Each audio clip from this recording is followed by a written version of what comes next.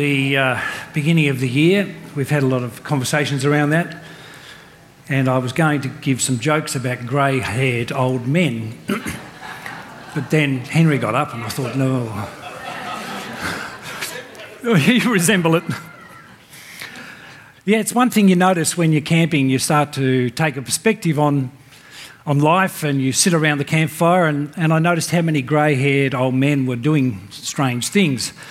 Especially my brother, he's over 60 and got grey hair. And the other morning, he was sitting down reading the orange juice bottle, and he was there for about 2 hours. And my wife came out to him and said, "What are you doing?" He says, "Well, it says concentrate."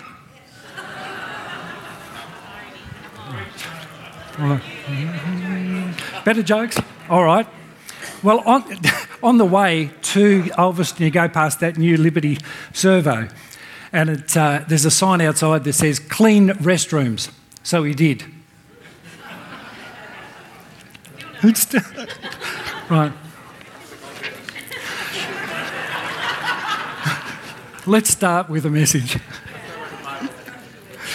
Lord, save me.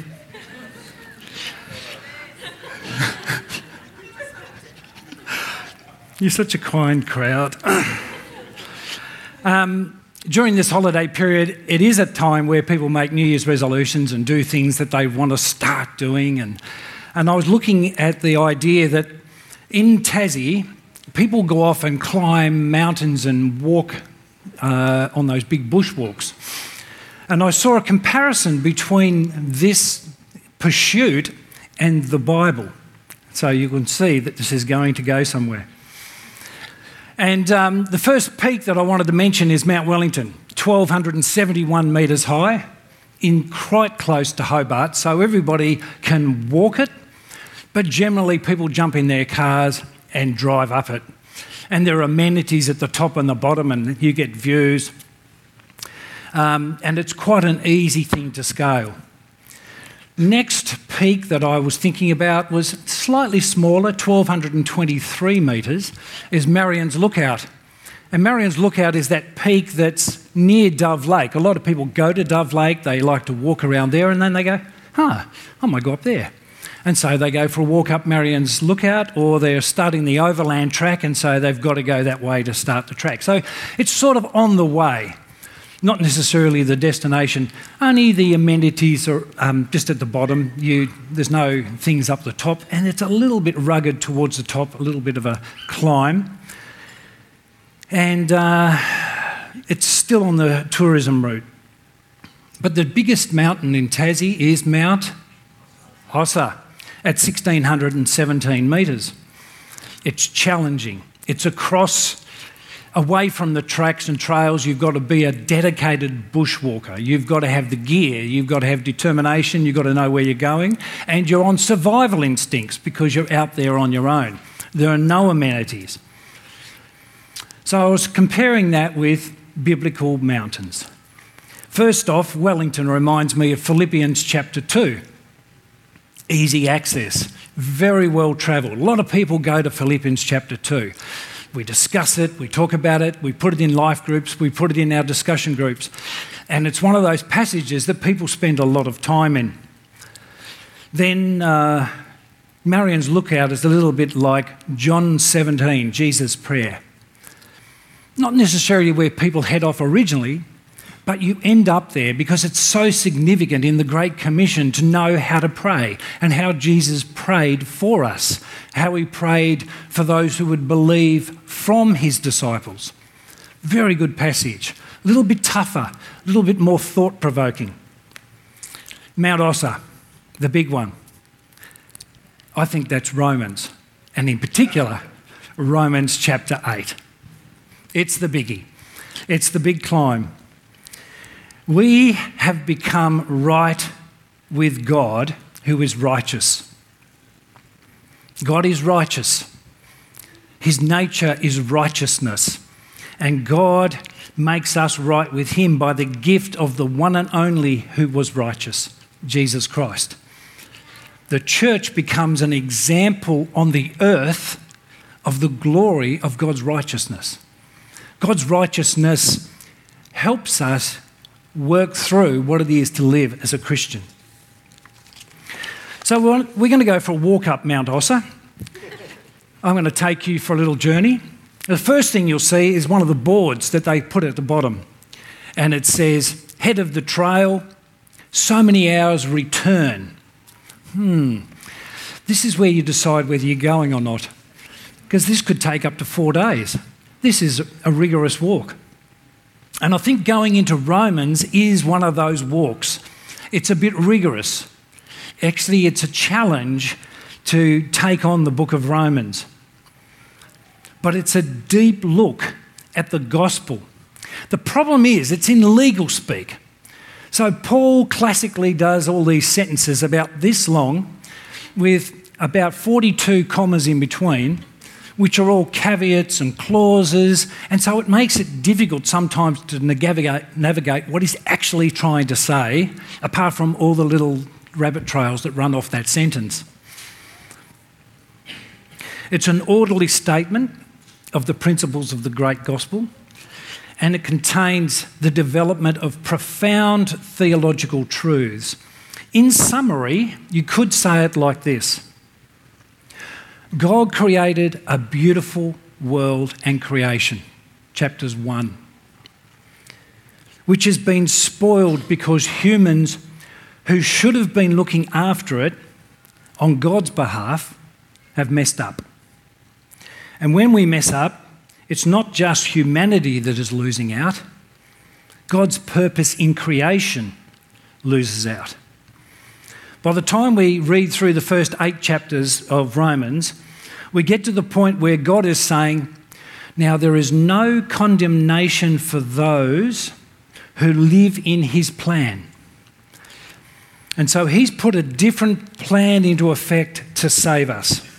He sent his own son in a human body, just like ours, except that his wasn't sinful, and he destroyed sin's control over us. And now he's made it possible that we can follow him by following the Holy Spirit. That's a summary. That's chapter 8 and verses 3 and 4. I actually quoted from the Living Bible because I find it really helps me to get that point. The kingdom of God that existed in Eden will be recreated by him. Complete love, complete freedom and fellowship in God's presence. Everything God does is right. His nature means that he does things in perfect unison with rightness, justice, love, truth. It all is encompassed in a word that I would call righteousness. Everything he does is right. Every time he acts in a right way. You can be confident that God is doing things towards us that are right. He can do no wrong. There is no shadow of evil, no shadow of any kind of limitation in him. He is right. And when he acts towards us in a righteous way.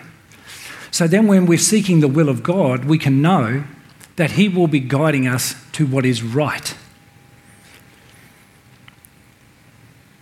If you want to know your purpose, what you do is you look at the righteousness of God and see what he is doing, his purposes, and his purposes will lead us to our purpose. Because it'll be right out of his nature. The book of Romans has actually sparked many revivals as people become aware of the magnificence of God and his grace towards us. We need this book, and we need the God of this book. We need him, and he has authored this book. This book stops us drifting away from God's purpose for the church and for each of us as disciples. So I want to encourage us to consider Romans as something to read and to study. Now, on my journey up towards Mount Ossa, I might take a compass. And I need to know where north is, and I need to know which direction I should be heading. A key verse in Romans is chapter 5 and verse 17.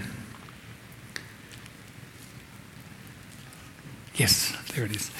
For if by the one man's offence death reigned through the one, much more those who receive abundance of grace and the gift of righteousness will reign in life through the one, Jesus Christ. Still, that's a bit technical. It doesn't flow. I find it, a bit tricky, but it does have the concepts. Man's offence, grace, the gift of God, the gift of righteousness, reigning in life. I like J.B. Phillips.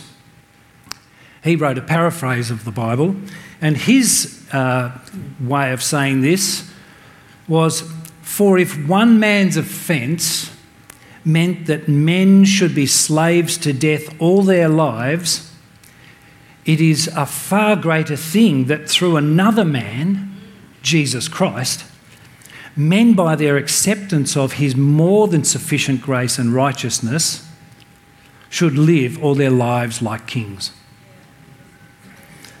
We can live like kings because we live like the King who lives in us. We're living out of that righteousness that he gives us. We live out of that to live like a king, to live like someone who is reigning in their lives. There's a power that seems to come out of these verses that says you can, and it's possible in Christ.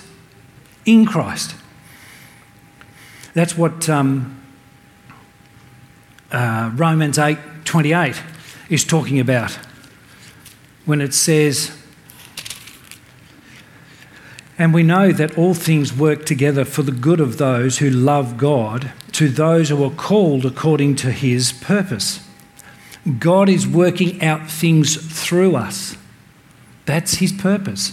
He's wanting to work things out through us who have been called according to this purpose. So life is being restored to mankind in the here and now. That's what I really like about Romans, is that it continues to bring the word close. It continues to bring the idea that we're not looking for this distant perfection that is only in heaven, but there is a relationship with God that is working in your life in the here and now. I'll talk about the distant hope a little bit later. The second sign I might see as I'm walking down my trail is the height of the mountain, which I've already mentioned is 1,617 metres. How high can we go? Romans 8 and verse 37 says, yet in all these things we are more than conquerors through him. Just even that idea that we can do more. We don't have to live in a conquered state. We live more like a conquering person. We can approach our problems. We can approach the difficulties. Just like Henry's testimony, was just making it so easy and clear to understand that in the long run, he has been able to see the goodness of God, the provision, and that he is more than a conqueror through him who makes us, who loves us. And the height that we can go to, and I think that this is something that this year will be coming out more strongly, is the following two verses after verse 37, is 38 and 39. There are no petitions in God's love. There are no limitations in God's love. Verse 38, for I am persuaded that neither death nor life, nor angels, nor principalities, nor powers, nor things present, nor things to come, nor height, nor depth, nor any other created thing shall be able to separate us from the love of God, which is in Christ Jesus our Lord. The church has, and you have, the full love of God. There is nothing that God's love cannot tackle. When hopelessness arises, when we see the strength of evil, we come back to God, you are a God of righteousness and a God of love. Lord, show us the way through this. We need to know your way and your path to full love, to express you at this particular point. The church is a tangible sign to the watching world that love can break barriers of all kinds, displaying God's righteousness. Third sign I might see as I'm walking down this trail is a map of the walk showing the trails to the summit. And like a lot of mountains, there's more than one pathway up. Now today, I'm taking you up one itty bit of it. There's so much in this book. I can't take you up all the trails that lead to the summit of Romans, and particularly Romans chapter 8. There's so much content there. Any following speakers who want to take up the challenge, I'll leave it with you. They say if Romans was a symphony, it might be called the righteousness of God, and that it has 4 movements in that symphony. 4 distinct parts, but they all relate to the one thing, the one central theme. A more broader name for it might have been the gospel, recreating creation to become the display of God's righteousness. So those 4 movements you might see between chapters 1 and 5, where we're falling short of God's righteousness. In chapters 6 through 8, we're becoming God's righteousness with no condemnation. In chapters 9 through 11, Israel's failure to be turned around in some of the areas that Paul was trying to address. And chapters 12 through 16, living in God's pattern, a church in God's purpose. I'd like to read that one again. A church in God's purpose. We want to be a church in God's purpose. The 4th sign, the geological formation. Anybody know anything about what Oz is made of? Actually, no hands? Okay. Paper mache? Dolerite. Exactly. They say it's from the Jurassic period 200 million years ago, according to Wikipedia. Has anybody here walked to Mount Ossa? Glenn? These 2? Wow. Anybody else? Did you just hop out of the car and then there was Mount Ossa? Or what? Where? No? Hiked. 4 days, so I had that bit right. Foothills, big hills, gullies, many, lots of work. So, yeah. I didn't hear that. Ah, Mount Doris. Yep. Yes. Dorothy the dinosaur. Right, Romans written in Romans is an old book, but it wasn't written at the start of Paul's, just after his conversion. It was in about AD 56. So it had time for him to have all these discussions with many of the synagogues and try and hone this message that brought the Jewish nation along the journey to find that God is the righteousness and this is the plan that he's always been trying to achieve. He did it back as far as Adam and Eve, where he said to them, go forth and multiply and have dominion on the earth. He said to Abraham, I will multiply you, I will make you as common as the sand on the shore or the stars in the sea. Stars in the sky. Some of you didn't pick that up. And you will be a blessing to all nations, to all families on the earth. You will possess the land. God is still trying to do that. He gave us the Great Commission to go out into all the world. He wants us to take what is his presence and take it and multiply it and disciple people in it.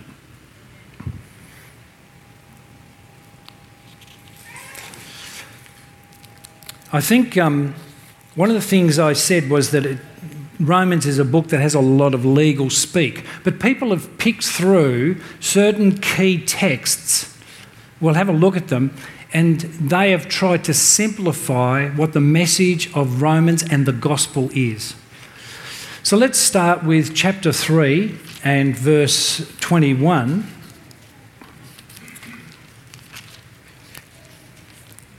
I found I don't need my glasses for close-up. But now the righteousness of God, apart from the law, is revealed, being witnessed by the law and the prophets, even the righteousness of God through faith in Jesus Christ to all and on all who believe. So the righteousness of God has been revealed through Jesus Christ. So what the gospel is not doing is saying, get saved and go to heaven. That's all you have to worry about. Get saved and go to heaven. It's saying it's about the righteousness of God. For there is no difference, it says. For in verse 23, for all have sinned and fall short of the glory of God, being justified freely by his grace through the redemption that is in Christ Jesus. We are unworthy. And I think when you're not a Christian, when these kind of talks come up, you know that you don't feel worthy, you don't feel clean, you don't feel perfect. You're aware of your sin. But God has another plan. And even as Christians, sometimes we battle with the old man trying to come back to life and drag us back into a sin life. But God has a plan. Chapter 8, chapter 5 and verse 8.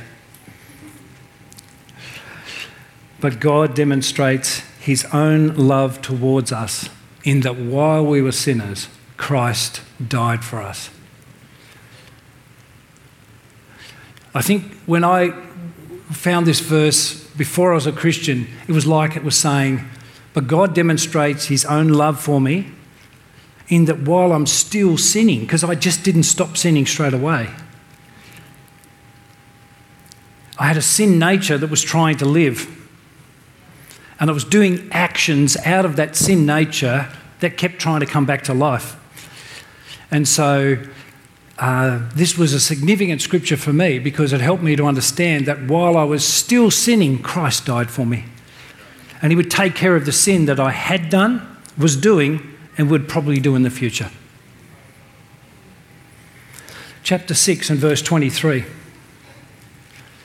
For the wages of sin is death, but the gift of God is eternal life in Christ Jesus. When we work, we earn wages. The wages are a payment for what we've been doing.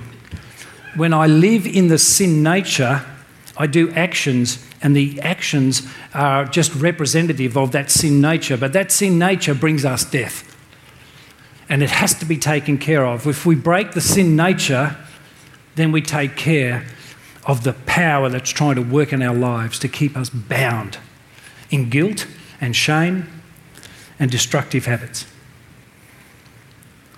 Let's flip to chapter 8 and verse 1. There is therefore now. There is therefore. We have to read chapter 7, but we don't have time to understand what the therefore is there for. But there is therefore now no condemnation to those who are in Christ Jesus, who do not walk according to the flesh, who do not walk according to that sin nature, but according to the Spirit, the leading of God. Verse 2. For the law of the Spirit of life in Christ Jesus has made me free from the law of sin and death. For what the law could not do in that it was weak through the flesh, God did by sending his own Son in the likeness of sinful flesh on account of sin. He condemned sin in the flesh, that the righteous requirements of the law might be fulfilled in us who do not walk according to the flesh, but according to the Spirit.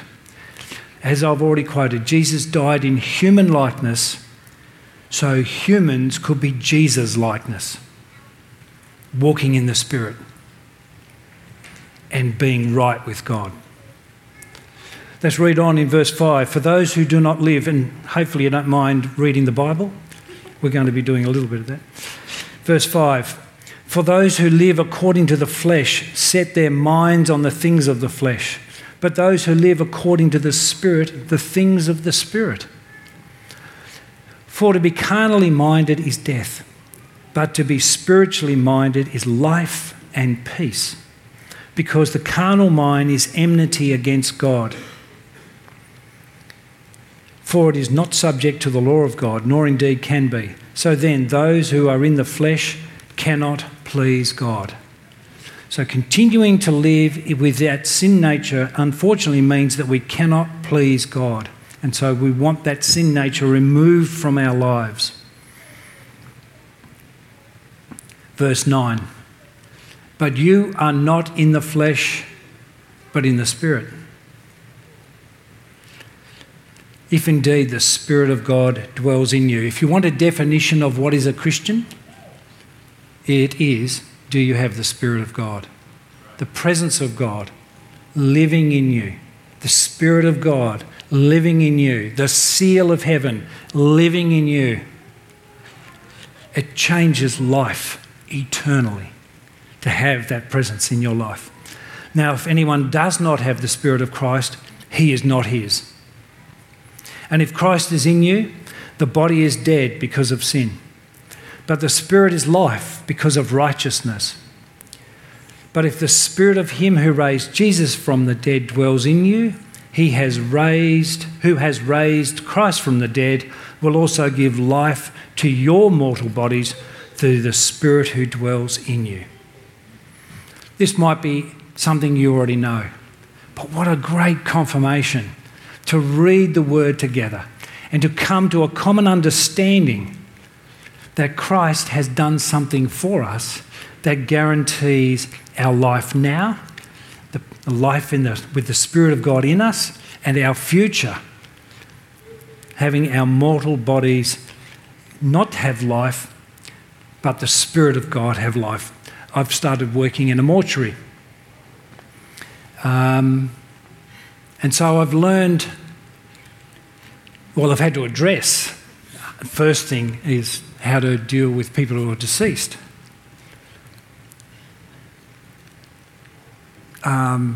This is a book that talks from a temple perspective. It says our bodies are a temple. The Spirit of God lives within that temple. And it has life. And there's life coming out of that temple. And we share that life.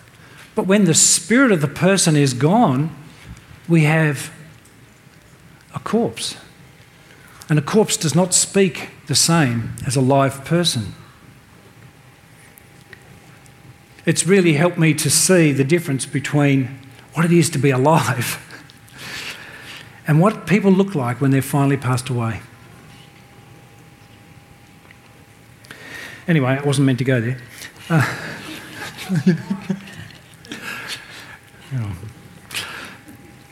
So I was saying about the Bible,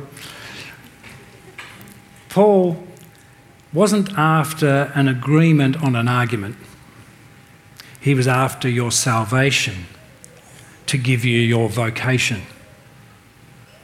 Let me say it again. He was after your salvation so that he could give you God's vocation for you. Romans chapter 10, verse 9. Verse 8. Sorry, Dylan. But what does it say? The word is near you, in your mouth and in your heart. That is the word of faith which we preach. That if you confess with your mouth the Lord Jesus and believe in your heart that God raised him from the dead, you will be saved. And if there's anyone here this morning that this is a mystery, this is not making sense, You don't know what it is to be alive in God. You have not yet met Jesus and had that encounter. If you're sitting there and you're saying, my heart is going ka-thump, ka-thump really strongly, something's being spoken to me, I wonder what it is, it's because this is a message the Holy Spirit would be amplifying in your life. It's time to have the life of God in you. And I would invite you at the end of this service to come to the front and talk to Tim and Kate or me, whatever. We would like to see you receive this gift of life, the purpose of God in your life, so that you can live in a way that pleases God, with His righteousness living in you. Romans 10, verse 10 or 9 said that if you confess with your mouth and believe in your heart. So we believe with our heart and we believe with our mouth by confessing that we are that Jesus is Lord. And verse 11 says, for the scripture says, whoever believes on him will not be put to shame, for there is no distinction between Jew and Greek, for the same Lord over all is rich to all who call upon him. One of the things about God is that he will never reject your confession of him. He is rich to everyone. It doesn't matter how bad we feel about ourselves.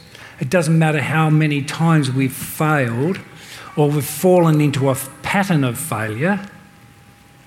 He will never reject our confession of him. He is Lord. He will help. He will save. Because verse 13 says, for whoever calls on the name of the Lord Jesus, the name of the Lord shall be saved. One final sign, and I haven't even got to the mountain. There are minor mountains, Pelian's Gap, Mount Doris, or Doris's whatever. Doris. And I was thinking that you get to these places on the way where you sit down for a while, you've been looking at the back of the head of the person walking in front of you, trying to have a conversation and yelling, hopefully that their hearing aids are turned up loud enough so they can hear you. And you sit down face to face, you get out drinks, you have a bit of trail mix, you have a rest, you look around at the view that you have at that particular point, and then you start discussing stuff that's been mulling away because you've had plenty of time to think. And there's a question that came up to me in my thoughts.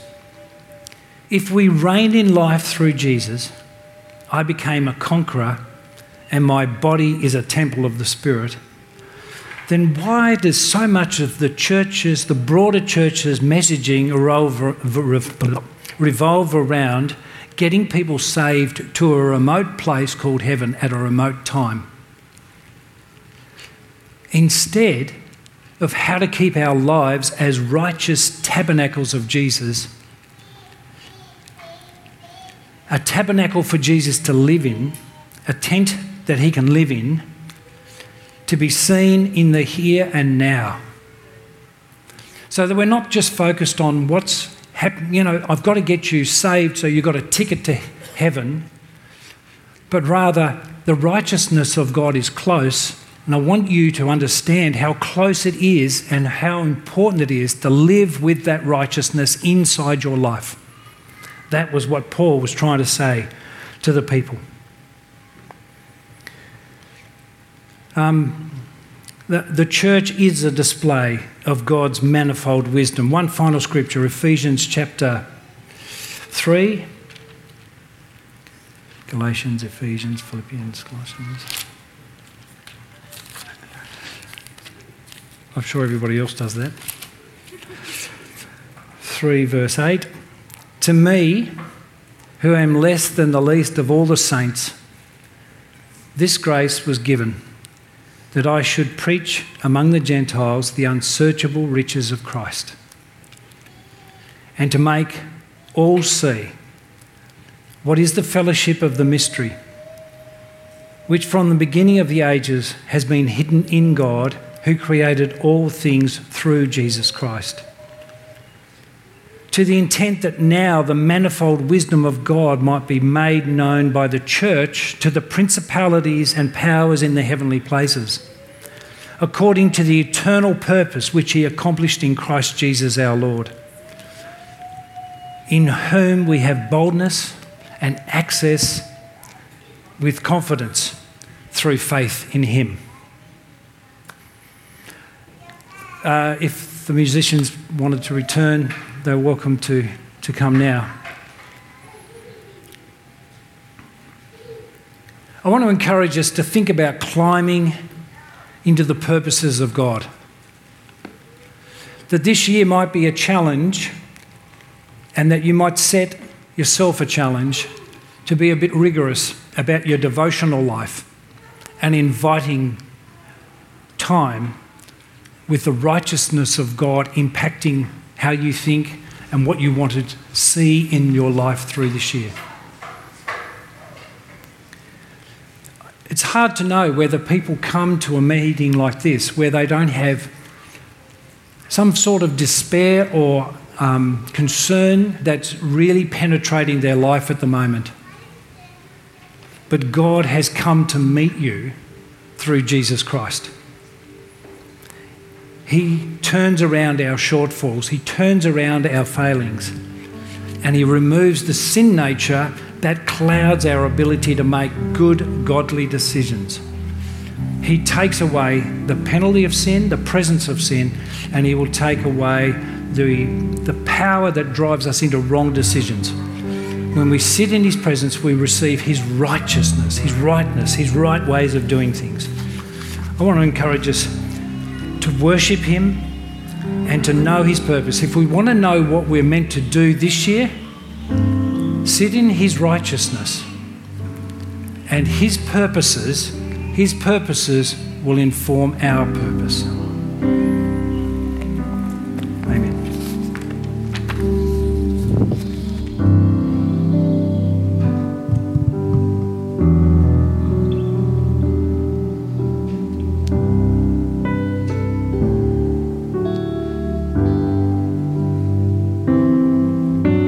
I worship you, oh my